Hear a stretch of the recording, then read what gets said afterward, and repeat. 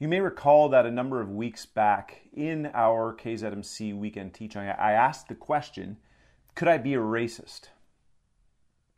And this morning I have a confession to make to you. I have a story that God has been illuminating in my life. Our text today, Ephesians chapter 5, verses 3 to 14, talks about the light of God shining and exposing the deeds of darkness. And I'm going to be diving into that, sharing more about it. But as I was considering this, I sensed the Holy Spirit showing me ways in which I have had the deeds of darkness present in my life. So a number of years ago, maybe 2 years ago or so, we had our house posted on Airbnb. We do this often when we go away for vacation.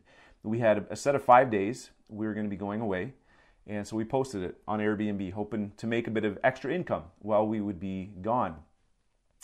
As the weeks unfolded, our plans changed, and it turned out that we weren't going to be going away, but we forgot to remove the Airbnb listing from the website. But in the meantime, I also received a response from someone wanting to rent our house out for those days. And I looked, and you can see in the profiles I looked, and it was a black person from Detroit. And immediately I felt uneasy, and I was like, "Oh man, like I don't know if I want to rent to a black person from Detroit." The hard thing about confession is that when you say these things out loud, they sound horrible. Like, I can't believe that I was making these judgments based on someone's geographic location and then based on their skin color. And I was making a decision of whether I was willing to rent out our house or not. And these are the things you read about other places. And you think, well, I wouldn't do that. But in the moment, I felt this uneasiness. And you know what? I'm not sure.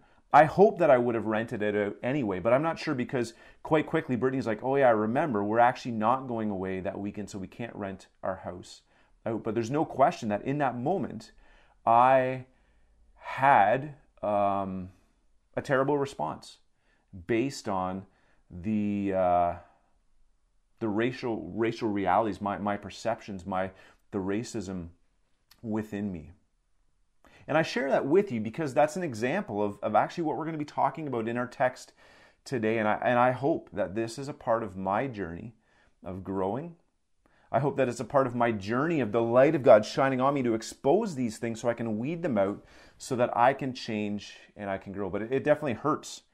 It hurts for me to look back and to consider that I would have responded in that way. Before we proceed any further, I'm going to invite you to read our text, Ephesians chapter 5, verses 3 to 14. So you can just go on ahead and you can pause the video, grab a Bible, open the Bible app on your phone. If you don't have either of those handy, you can just Google Ephesians chapter 5, verses 3 to 14. So go ahead, pause it, and read through the text, and we'll be back together then in a moment. All right. Thanks for diving into God's Word. That'll give you some good insight in terms of what we're looking at here as I proceed. So we're talking about this theme of light and darkness. Of light and darkness. Which one do you feel defines you more? Light or darkness? Maybe it depends on the day. Maybe it depends on what your life experiences have been up to this point. Do you know what God thinks about you? Well, God says that you're light. We see it. It's kind of the central focus verse of our text. It says, "You are light in the Lord." It's what God says.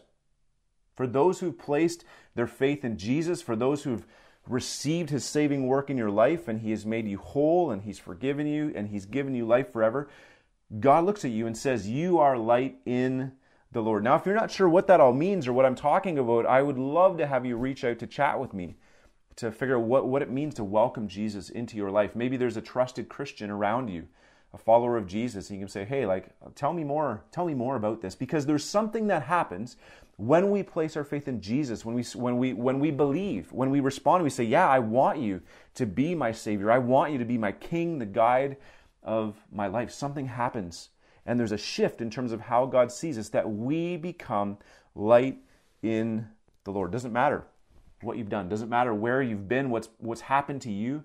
God looks at you and He says that you are light. And we've got to own that. We've got to own that. Verse 8, "For once you were in darkness, but now you are light in the Lord." Like, How good of news is that God would declare us and see us as light. I've had some lights hanging at the back of my deck for a little while now, and I'm pretty proud of them.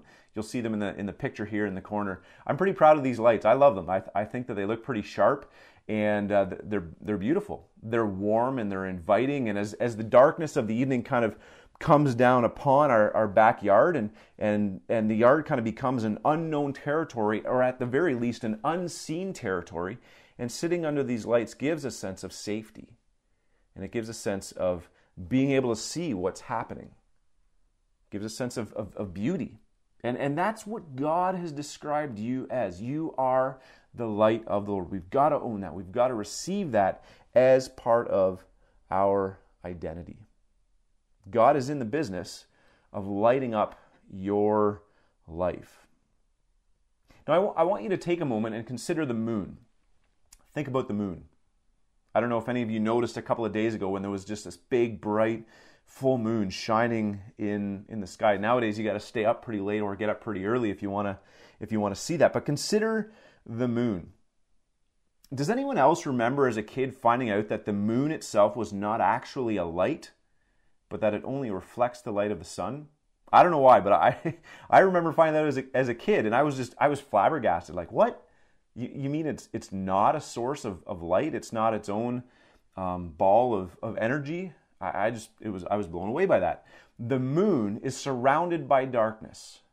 It's encompassed by darkness. It's covered in darkness. But it's only the light of the sun that comes across and reflects off of it and illuminates it, that lights it up and makes it look glorious. A full moon shining bright in the sky does look glorious. It's marvelous. And this is actually an image of how it is with us. There's darkness all around us. There's darkness within us. There's darkness upon us. The text describes this as evil deeds. In verse 3 of Ephesians 5, it says, "But among you there must not even be a hint of sexual immorality or any kind of impurity or greed, because these aren't proper for God's people. Nor should there be obscenity, foolish talk, or coarse joking, which are out of place." And it goes on to talk about immorality, impurity, and greed, defining all this as idolatry, elevating things above God as the one who directs our life. And so there's this description of darkness. And then it goes on to say, God says that those who do these things will not inherit the kingdom of God. And I read that, I'm like, man, what does that mean for me? To not inherit the kingdom of God? Does that mean that I will not live with God forever? Let's be honest. I have been sexually immoral. There are moments where I've looked to other places, to things that I see, the things that I think about, to fulfill a desire for sexual intimacy that is outside of what God's laid out of sexual intimacy only being experienced within marriage by a husband and a wife. I've been sexually immoral. I've been driven by greed. There's no doubt that Brittany and I have made decisions with our finances that have been driven by greed. So what does this mean? What am I supposed to do about this? Am I not going to be a part of the kingdom of God? You've got darkness in your life. Does it mean that you aren't going to be a part of the kingdom of God? Doesn't the text say, we just talked about it, that it says that we are the light of God? So with that in mind, first, I want you to receive this as a warning. As a warning. Hear the starkness of these words. If you choose to engage in sin, if you choose to engage in activities that are apart from God's heart, that are apart from God's will, things that are destructive, things that are chasing after your own pleasure instead of His good ways, you will not inherit the kingdom of God. If you say, I don't want your ways, God, in a categorical, in like a life-defining, I don't want you, God, I'm going to do my own thing, you are choosing your own path, and God says, all right, go for it. I will respect you. I will weep over you. I will honor that decision, and you can choose a path toward death, toward destruction. And so this is a warning that I don't know where you're at, but a warning that you need to hear. But the second piece is there's also an invitation here to take heart in the mercy of God. To to take heart in the mercy of God. We've all engaged in darkness. We all struggle in sin. I've shared a number of examples of the darkness in my own heart. It's horrible and it grieves me. But when we place our trust in Jesus, He changes us and He gives us light. He gives us light forever. It's just like the moon. The moon receives the light of the sun that lights it up through nothing of its own, despite the darkness that surrounds it. Jesus lights us up and He says, "You're my child, you're my daughter, you're my son." And He calls us saints. He fills us with goodness. He fills us with righteousness that's not our own. This is what God does for us. And He wants to light up your life when you place your faith in Him. But God still has work to do, even as those who place their faith in Him, even as we are light instead of darkness, even as we're headed toward life forever with God rather than death and destruction apart from Him. God still has work to do. And that's why verse 8 and verse 10, they say, "Live as children of the light." And then verse 10, it says, "Find out what pleases the Lord." So we're light. But we also need to learn how to live as light. I talk about this often, about this already and not yet. I already am the light of God. He's declared this over me. He's given me this identity. But I still need to grow in terms of what that looks like practically on the ground. I'm already the light, but I'm not yet fully the light. I'm growing toward that. So, how do we step into that identity? How do we live it out? How do we, verse 9 characterizes it, being the light, as goodness, righteousness, and as truth. Everything that's perfect and just marvelous. The goodness of God. That's what it looks like to be the light. How do we grow? So 3 things. First, 3 steps I have for you. First is let the light of Jesus shine on you. Let it expose the darkness of sin in and around you. Verse 11 says, expose the deeds of darkness. Expose the deeds of darkness. This is hard. This hurts. It was painful for me to acknowledge the fact that I'd act racist in this situation. It's going to be painful for you to acknowledge the ways in which you have been arrogant toward those around you, the ways that you've been selfish in terms of putting your own priorities ahead of those of your family members. The ways that you've pushed God aside, seeking your own comfort. All of this darkness. The ways that you've marginalized other people. It's hard. It hurts to see. But let the light of Jesus shine on you because He's rich in mercy and He wants to guide you on this journey of becoming more like light. So, ask God.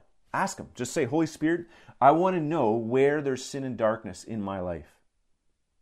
Second, have nothing to do with those sins. These are the words of our text. Have nothing to do with the deeds of darkness. Weeding them out is crazy hard work.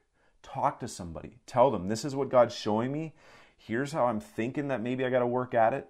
Talk to a friend. Talk to someone you look up to. Talk to a pastor, an elder.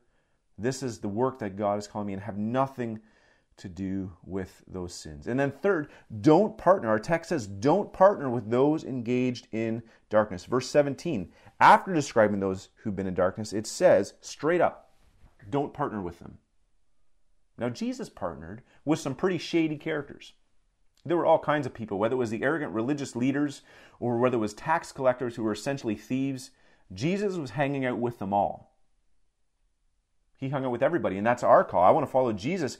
I need to be in relationship with people of all stripes and flavors. But this invitation to not partner with them, Jesus did not engage with them in the activity and the values and the priorities that they held. If you are establishing a business, do not step into a business partner with someone who has different values than you. If they're going to take advantage of other people, if they're going to promote things and ideas that are not what God calls us to, don't have anything to do with it. This is a part of exposing the darkness so you can grow into being the light of God.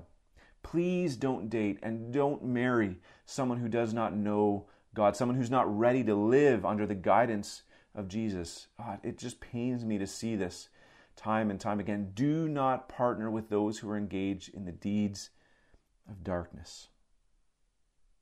Lots of other examples. Your buddies are all doing shots, abusing alcohol. Don't partner with them. You love them, you hang out with them, you care with them.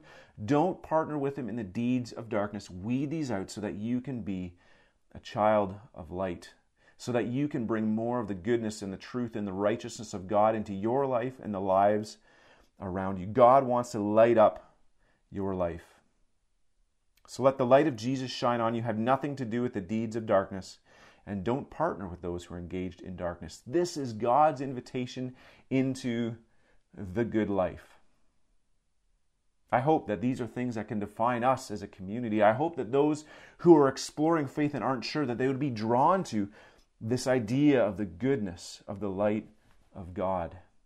A community that says we are going to say what's true. A community that says we are going to love in radical ways. A community that says that we're going to seek out the good of everybody around us, not just living for our own pleasure or our own gain. This is what it looks like. And so I invite you to engage in this process. And I really hope for myself that as I weed these sins, that I'm far less likely to be drawn into thinking things that are sexually immoral, but honoring my wife. I hope that I grow in ways of using my finances that characterize the generosity of God, rather than just trying to build up my own little kingdom.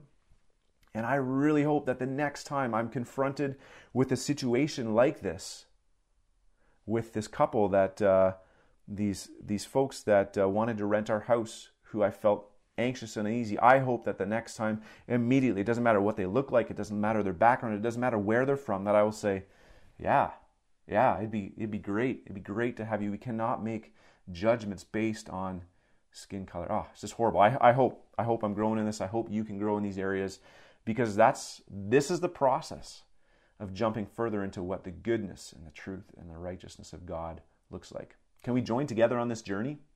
I hope so. So in finishing off, I invite you to consider now, what is your kairos moment?